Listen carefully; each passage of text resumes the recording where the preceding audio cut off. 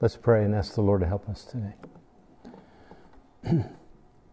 Father, we're grateful for your many, many displays of mercy and kindness.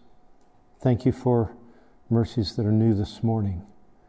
Thank you for your compassions that fail not. Thank you for your great faithfulness. And thank you for the way you have orchestrated this remarkable history of redemption. And as we come to what in many respects is the pinnacle, the peak, the climax of that whole history, in the coming and the living and the dying and rising of Jesus, will you teach us? And even though these things are familiar to us, will you give us a fresh appreciation, a fresh wonder, a fresh amazement at who he is and what he has done to accomplish the great work of redemption. So help us in these moments together, and may all the glory be yours, we pray in Jesus' name. Amen. Well, the title, come on in everybody. Welcome back, Mrs. Golly. How's that grandson? Beautiful. Not as beautiful as mine, but I'm glad he's beautiful. The title of the book that's been our guide these past several weeks is Christ from Beginning to End. And the point of that title is to say that the whole Bible from Genesis to Revelation is about Jesus and the redemption he came to accomplish. I did not grow up with that view of the Bible. The Bible is it's a whole bunch of stories, and they were pretty cool stories, but none of the stories that I learned from the Old Testament were about Jesus. They were about David and Goliath. They were about Joshua and the Battle of Jericho. They were about all those famous, they were about the flood, they were about Noah and the ark, they were about Daniel and the lion's den. They were all about those stories, and those were cool stories, and they're captivating and interesting, but nobody ever told me that those stories were about Jesus.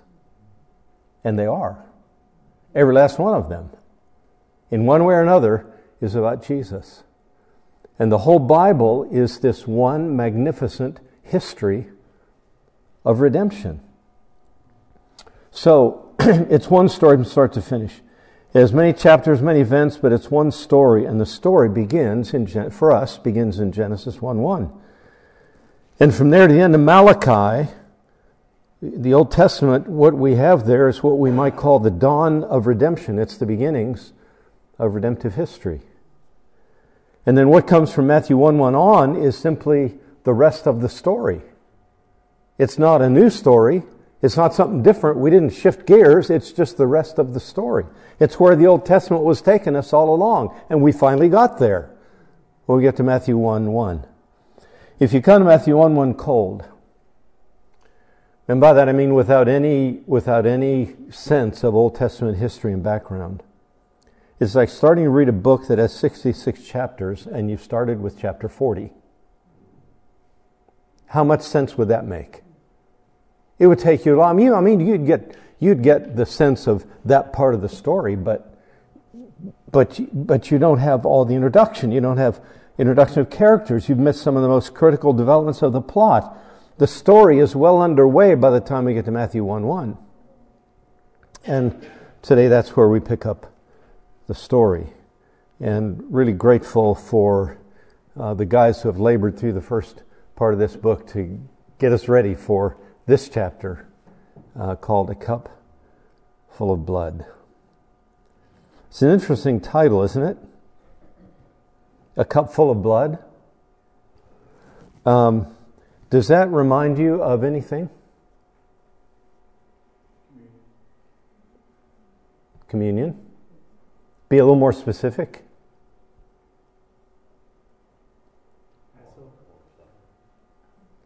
What, Dwayne? What'd you say? Covenant? Okay. There are words to this effect. Paul recounts the words of the Lord Jesus in 1 Corinthians 11, and he says, "This cup is the new covenant in my blood. Do this as often as you drink it in remembrance of me."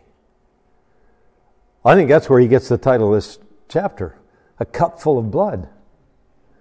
This cup is the new covenant. The mention of new covenant brings to mind that there was an old covenant. There were, in fact, several covenants prior to the new covenant. Old covenant is kind of a broad general term we use for the things that came down through Moses and governed most of life under the Old Testament. But that old covenant came to various expressions through the history of the Old Testament. So, let me just remind you of where the new covenant fits in all of that overall history of redemption. Some of you may remember this chart. I'll finish putting it up here in a second. From years ago, I taught an Old Testament survey class, and I used this chart to sort of see the whole flow of redemptive history. So this is kind of a timeline, sort of a biblical timeline from Genesis to Revelation, and right smack in the middle of that thing is the cross. And there's a reason that comes right smack in the middle, even though there's more books in the Old Testament or in the New Testament. The focal point of redemptive history is the cross. So the Old Testament, Genesis to Malachi, and I'm sorry if some of that is small to read. Can you guys in the back read that? Bobby, can you read that? Yes, sir. Okay. You might have to really work at that. But Genesis to Malachi is the period of preparation. We're getting ready for what's about to come. The Gospels, Matthew, Mark, Luke, and John, are the execution. Not kind of execution, but execute the plan, okay? The carrying out of the plan. That's recorded in Matthew, Mark, Luke, and John. Acts and the epistles are the amplification. They spell it out for us. They work out the implications of what Jesus did in his life and ministry and death and resurrection, which are recorded for us in the Gospels. So the Acts and the epistles are the so what. They amplify all of that, and they tell us how it all works out. And then Revelation is completion in eternity. And if you're really with it here, you'll see there's another word on the screen up there. And it's the first letter of each of those: preparation, execution, amplification, completion, and eternity. What does that spell? Peace. What did Jesus come to accomplish? Peace between God and men. Okay? Now, as that history began to unfold, God had an arrangement with Adam in the Garden of Eden. And I'm not going to debate the legitimacy or not of this expression, covenant of works. There are lots of theologians that think that's a legitimate idea. There are other theologians that think, there's no such thing as covenant of works. Some guys call it other things. They call it the Adamic administration. It's the arrangement God had with Adam in the garden. And you don't eat from the fruit of this tree, for in the day you eat thereof you will surely die. And he did. So he broke the stipulations of the covenant, and it was something Adam had to do, hence the term covenant of works. But the moment Adam fell and violated that covenant, another covenant kicked in, which was God's plan from all eternity. And we have a hint of that covenant in Genesis 3:15, and there are a large number of theologians who call that arrangement that began with the promise in Genesis 3:15 that put enmity between the seed of the woman and between your seed, and he shall bruise your head and you shall bruise his heel. That was a promise of a Redeemer to come. And a covenant is a sworn promise.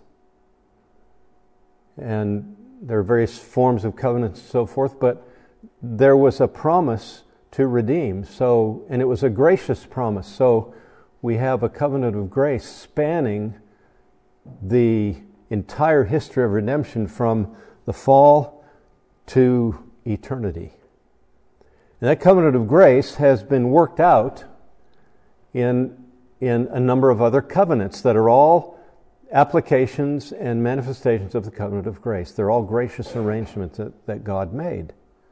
So the first covenant mentioned in Scripture after the fall is the covenant with Noah. And the promise in that covenant was that the race was going to be preserved. He saved a people to redeem. Okay, we're talking about the history of redemption, and if he wipes everybody out with a universal flood, what happens to the promise of redemption? There's nobody left to redeem. So in the covenant with Noah, he promises to preserve the race so that there can be redemption. Then there's the covenant with Abraham, which is a redeemer promised. Remember, through the seed of Abraham, all the nations of the earth would be blessed, and we know how that came to fulfillment in the coming of Christ. And then there's the covenant with Moses, which had to do with rules prescribed, the law, focusing on the Ten Commandments, so that we would understand how desperately we need to be redeemed. Isn't that the point of the law? To show us how we have missed the mark altogether, and how desperately we need a Redeemer who kept the law. We'll talk about that in a few minutes.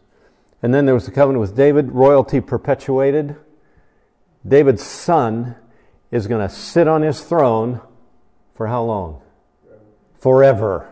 Royalty perpetuated. On and on and on and on. You shall call his name Jesus, for he shall save his people from their sins, and he'll sit on the throne of his father David forever. Royalty perpetuated. The covenant with David. And then that leads us to the new covenant. And of course, the whole focal point of the new covenant is Christ himself and his person and his work, his life, his death, his resurrection for sinners like us. And every member of the new covenant will have that law written on their hearts. And you read about that in Jeremiah 31. So you'll notice in the diagram here that everything leads up to and flows out from the cross. And the cross stands that complex of events, the coming birth, life, ministry, death, resurrection of Jesus. That's the focal point. And the Bible itself tells us that history was moving toward that time from the very beginning. And until that time, things were not ready. There was a time foreordained for Jesus to come, and all of history was moving. So it's altogether right and proper to make the cross the focal point of history. You remember these statements. For while we were still helpless, what's the next statement, class? Oh, thank you. You did very well. It takes a few times for most people to get that. You guys are sharp as tacks. You got it. At the right time, Christ died for the ungodly. But when the fullness of time had come, God sent forth his Son, born of woman, born under the law, so that he might redeem those who are under the law, that we might receive the adoption as sons. But when did that happen? At the fullness of time. And saying, the time is fulfilled and the kingdom of God is at hand. Repent and believe in the gospel. The cup's full. It's time. Okay? Who gave himself as a ransom for all, which is the testimony given at the proper time. One more. In hope of eternal life, which God, who never lies, promised before the ages began and manifested in his word through the preaching with which I've been entrusted by the command of our God, our Savior. There's an awful lot about the right time, the fullness of time. The time is fulfilled. The time is at hand. It's the proper time. These texts are telling us that history has been moving toward a goal. It's been moving from the beginning toward a climax, toward a point when the time was going to be full, when the time was right, when history had been filled with everything needful. Jesus came at that time, not before the world was ready, not a moment too late, but rather at the right appointed time Christ died for the ungodly. We're not going to do it this morning. It's a fascinating history. It's a fascinating study to go back and look at the actual historical events that took place from the close of the Old Testament canon to the coming of Jesus. What do we call that time? The 400 silent years. It was 400 years from the close of the Old Testament canon to the time Jesus came, and God didn't say a word. No prophets, no announcements from heaven, no angels shouting from the realms of glory. But silence does not mean nothing is happening. In fact, when your kids are quiet for too long, you are persuaded that something is happening. Right? So God was silent, but He wasn't inactive. And if you study the development of history from the close of the Old Testament canon to the time Jesus came, it's an absolutely fascinating study about how God was getting everything ready for the fullness of time, for Jesus to come. We'll do that another time. So, we come to a time that has been prepared. We enter onto a stage that has been providentially set for the scene that's about to unfold. And at the center of that stage is Jesus. Center stage. So our author arranges this chapter around these three questions. Who was Jesus the Christ? Well, duh, who doesn't know that? We're going to talk about it. What kind of salvation did He bring? And how did He secure that salvation? So let's start with his first question. And I'm going to open these up and develop them a little bit differently in some places than our author did. That's okay. But I hope you read that chapter and found it to be helpful. Who is Jesus the Christ? Well, let me start by saying that He was not who they expected Him to be. He's not who the religious leaders and the general population expected Him to be. They did not expect a baby born in a stable. Totally off the radar for most of them. They did not expect a challenger to the current religious establishment. They did not expect somebody to come nailing the hides of the scribes and Pharisees to the wall. They didn't expect that. They didn't expect a suffering, bleeding, dying Savior to rescue all sorts of people from sin. What they expected was a political liberator from the oppression of Rome. They expected Him to get rid of the soldiers. Expected Him to get rid of the tax collectors and the Herods and the underlings of Rome. They expected Him to set up His literal throne and vanquish all their enemies.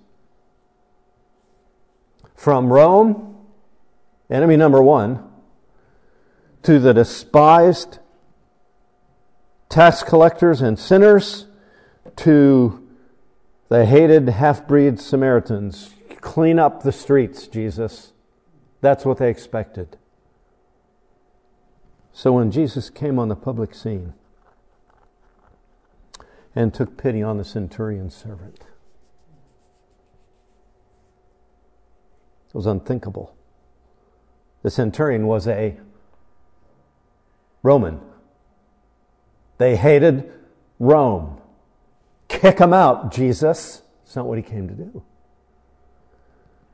So when He came and took pity on the centurion's servant and called a tax collector to be one of His disciples. Are you kidding? A tax collector? And when He conversed with the Samaritan woman at the well, and when He touched lepers,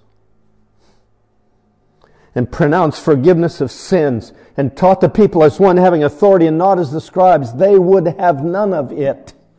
Put yourself in their shoes. What would you have thought if this one who's claiming to be the Son of God, if there's one who's claiming to be the Messiah, the anointed deliverer from God, and he's doing all these horrible, awful, terrible, no good, very bad things? Helping Roman soldiers, talking to Samaritans, touching lepers, enlisting a tax collector to be one of His disciples.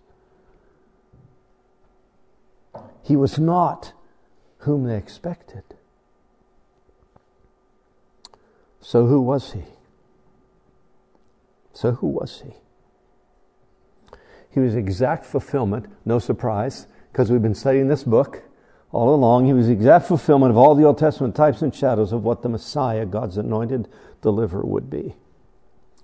Remember the two disciples on the road to Emmaus after the resurrection?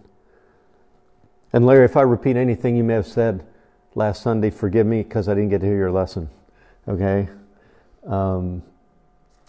Remember the two disciples on the road to Emmaus after the resurrection. How did Jesus help them understand more clearly what had just taken place? Then beginning with Moses and all the prophets, he explained to them the things concerning himself in all the scriptures. What scriptures did they have? The Old Testament. Gospels weren't even written yet. They had the Old Testament. He took the Old Testament and he opened up to them everything in the Old Testament about him. It was about Jesus. He opened up the Old Testament to them. And do a quick survey of what he might have said to them. We don't know exactly what he said, except he opened up the scriptures to them. So we get glimpses of Jesus all through the Old Testament. Don't we get a glimpse of him in Genesis 3:15, and we referred to a couple minutes ago. I'll put enmity between you and the woman, between your seed and her seed. He shall bruise you on the head, and you shall bruise him on the heel. That's Jesus is going to come, and he's going to defeat the devil. And he did.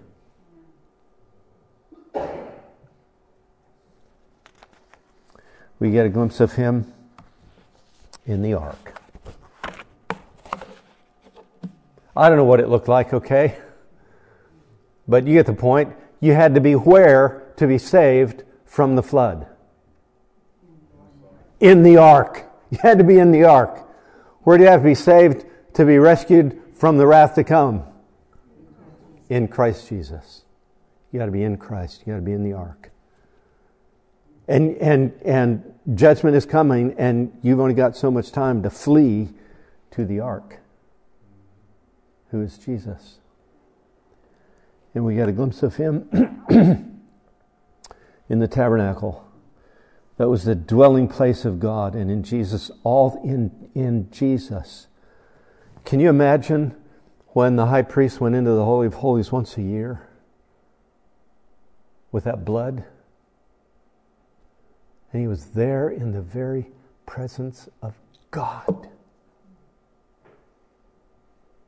And what does the Bible tell us about Jesus? In Jesus, all the fullness of deity dwells in bodily form. The tabernacle was the dwelling place of God. Jesus is the tabernacle. We get a glimpse of him there. We get a glimpse of him in the whole sacrificial system. Every lamb, bull, goat that was slain was a picture of Jesus. And what the blood of all those millions of animals could not do, actually take away sins, Jesus' blood actually did. We get a glimpse of him in those sacrifices. In the Old Testament, we see him portrayed by prophets, priests, and kings. Prophets were spokesmen for God. They declared, "Thus saith the Lord." God did not leave his people without a word from him. But as authoritative as their declarations were, they were still flawed men. Moses did not make it into the promised land. Why?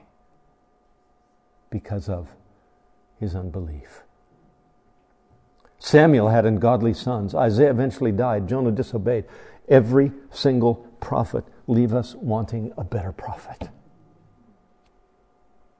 All the judges in the Old Testament. As remarkable as those guys were, and as much as they accomplished, they leave us wanting a better judge because they all had flaws and failings. We need a better one. Priests interceded with God for men. They offered up sacrifice continually to cover the sins of the people, but they weren't perfect either. They had to offer sacrifices for their own sins before they could offer for the sins of the people. We need a better priest. And the kings, that's supposed to be David, I think. But the kings ruled over the nation of Israel. Many of them, most of them, ruled badly. And those who ruled well still knew all too much about moral failure. They leave us wanting a better king. Enter Jesus. And He's better on every front. The first 3 verses of Hebrews 1, God, after He spoke long ago to the fathers in the prophets, in many portions and in many ways in these last days has spoken to us in His Son. Here's the best prophet. God spoke to the fathers and the prophets in many portions, many ways. Now here's Jesus, the best prophet, whom He appointed heir of all things, through whom also He made the world. He's the radiance of His glory and the exact representation of His nature, and upholds all things by the word of His power. When He had made purification of sins, He's our priest. He's the best priest. He's the offering. He's the offerer. And He's the best priest. When He had made purification from sins, He sat down at the right hand of the Majesty on high. He's our King. And He rules over the universe forever. So we see these pictures in the Old Testament, prophets, priests, and kings. And Jesus is the best of all. Where every Old Testament type and shadow fell short and failed, Jesus succeeded. He fulfilled them all and showed Himself to be exactly the Redeemer we needed. So, who was Jesus the Christ? Not whom they expected, but just exactly who we needed to be our Redeemer. Okay, let's keep going. What kind of salvation did He bring? Again, not what they expected. It was not political, freedom from Rome. It was not national, for Jews only. It was not merely physical, for the body only. It was not about freedom from Rome, but about freedom from the bondage of sin. What kind of salvation did He bring? He brought freedom from the bondage of sin. Our old self was crucified with Him, that our body of sin might be done away with, that we should no longer be slaves to sin. Rome had nothing to do with it. My bondage to sin had everything to do with it. And that's the kind of salvation He brought, was to free us from the bondage of sin. It was not about a temporary covering for our sin until we offer the next sacrifice, but about a real, permanent, forever forgiveness. This is from the New Covenant, Jeremiah 31. For they shall all know me, from the least of them to the greatest of them, declares the Lord. For I will forgive their iniquity and their sin. I will remember.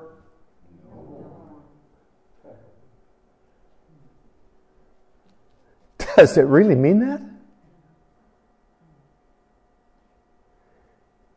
You mean the knuckleheaded stunt I pulled the other day, Jesus has already forgotten?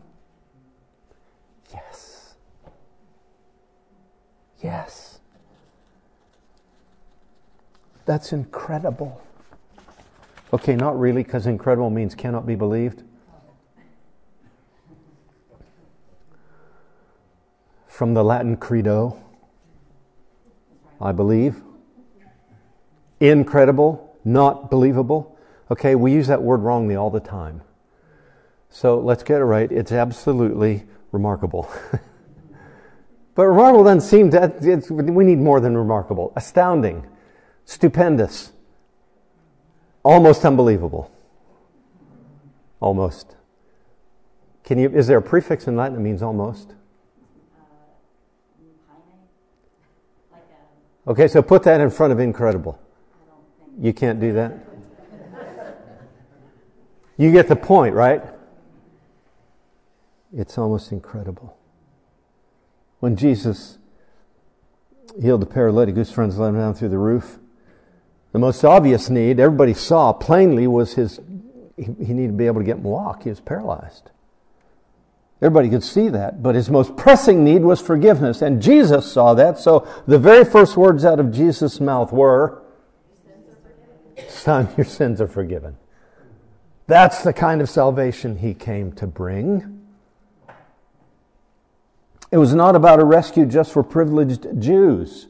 Simeon had it right. When Joseph and Mary brought the little baby Jesus to the temple in Jerusalem, he took him in his arms and he said, Lord, now you're letting your servant depart in peace according to your word. For my eyes have seen your salvation, that you have prepared in the presence of all peoples a light for revelation to the Gentiles and for glory to your people Israel. The salvation he brought was, understand I'm using this word, was universal. It wasn't just for the Jews. It was for the Samaritans. It was for us. Is anybody here a blood Jew? Then man, if this salvation wasn't broader than the Jewish nation, we are sunk. We, us, right here, we are sunk. But it was a light for the Gentiles. Hallelujah. And then there was that remarkable conversation Jesus had with the Samaritan woman at the well in John 4. What Jesus came to offer, the water of life, was for all sorts of people from every tribe, nation, and tongue. Even despised renegades. The salvation Jesus came to bring was not just about this life. It was about eternal life, John 3:16. It was about the redemption of our bodies, yes. And not only creation, but we ourselves, who have the first fruits of the Spirit grown inwardly as we wait eagerly for adoption as sons, the redemption of our bodies. The salvation he came to bring was the whole deal. It wasn't just for some kind of spiritual esoteric sort of thing out here. It was yes, it brought eternal life.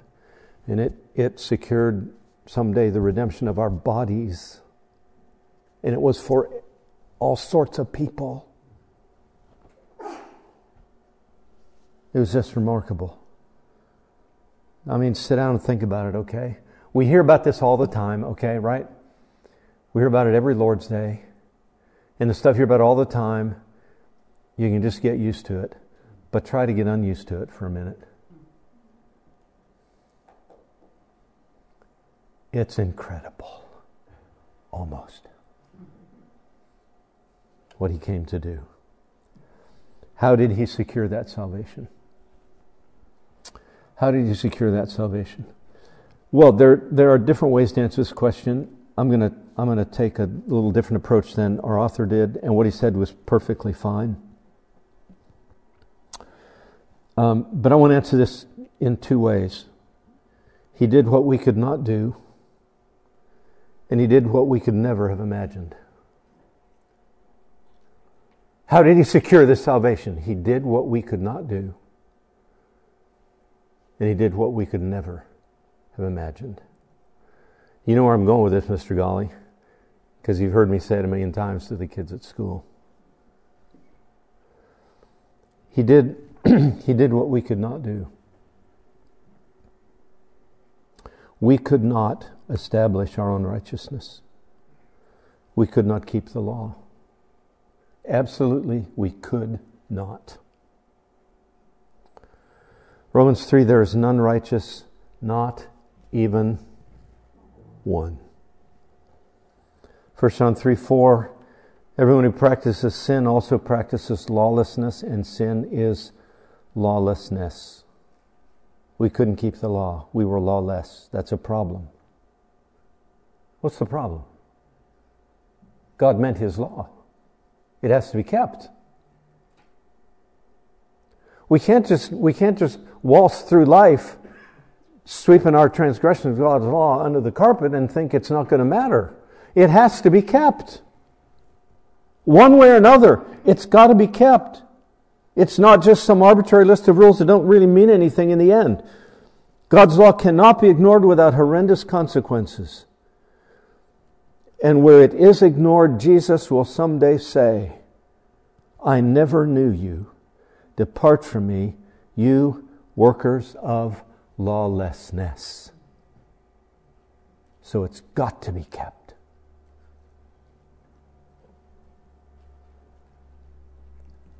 So Jesus kept it for us. Whew. Jesus kept it for us. For as through one man's disobedience, who was that? Adam. For as by the one man's disobedience the many were made, constituted sinners, so by the one man's, Jesus, by the one man's obedience, the many will be made, constituted, declared righteous. The reference here to obedience, through the one man's obedience, through the obedience of the one, is not simply his going to the cross. His obedience to the point of death was the culmination of a life of obedience as he worked out a perfect righteousness for us. And this is how I tell it to the school kids all the time. And I hope I've said it so many times that they'll never forget it. Why did Jesus, what am I going to say, Mr. Golly? Why did Jesus never roll his eyes at his mother? He never did. Never once did Jesus, would you please take out the garbage? Oh. He never did that. Why? Mr. Golly? Because he knew I would. Because he knew I would. And somebody had to do it right for me because I couldn't get it right ever.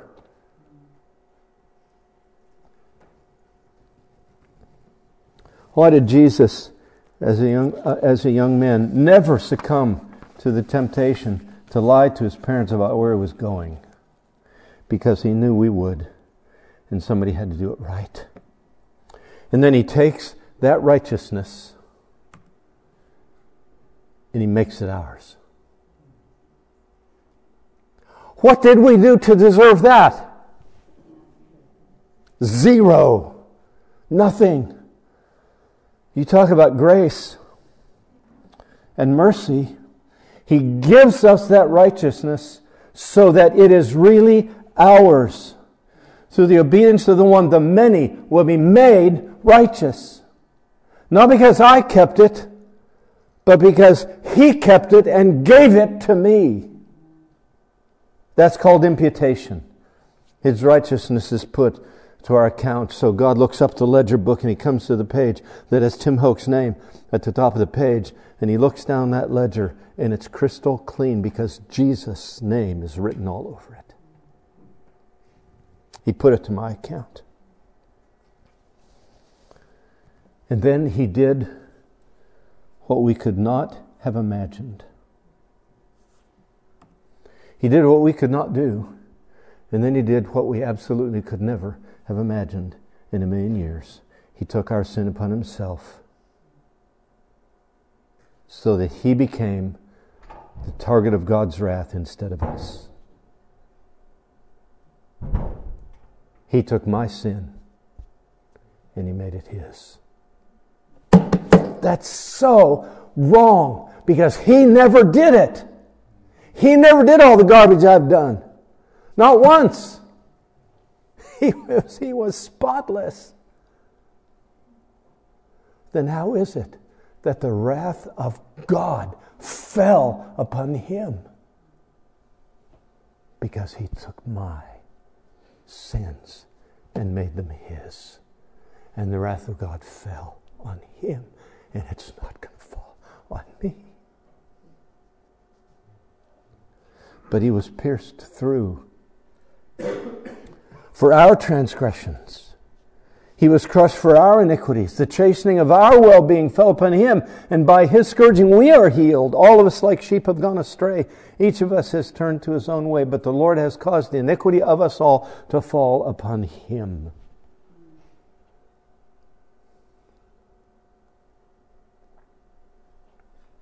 And He Himself bore our sins in His body. He bore our sins in His body on the cross, that we might die to sin and live to righteousness, for by His wounds you were healed.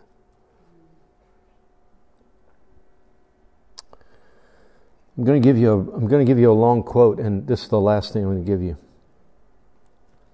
It's from an old writer named Hugh Martin in his book, The Atonement. This is back in the 1800s.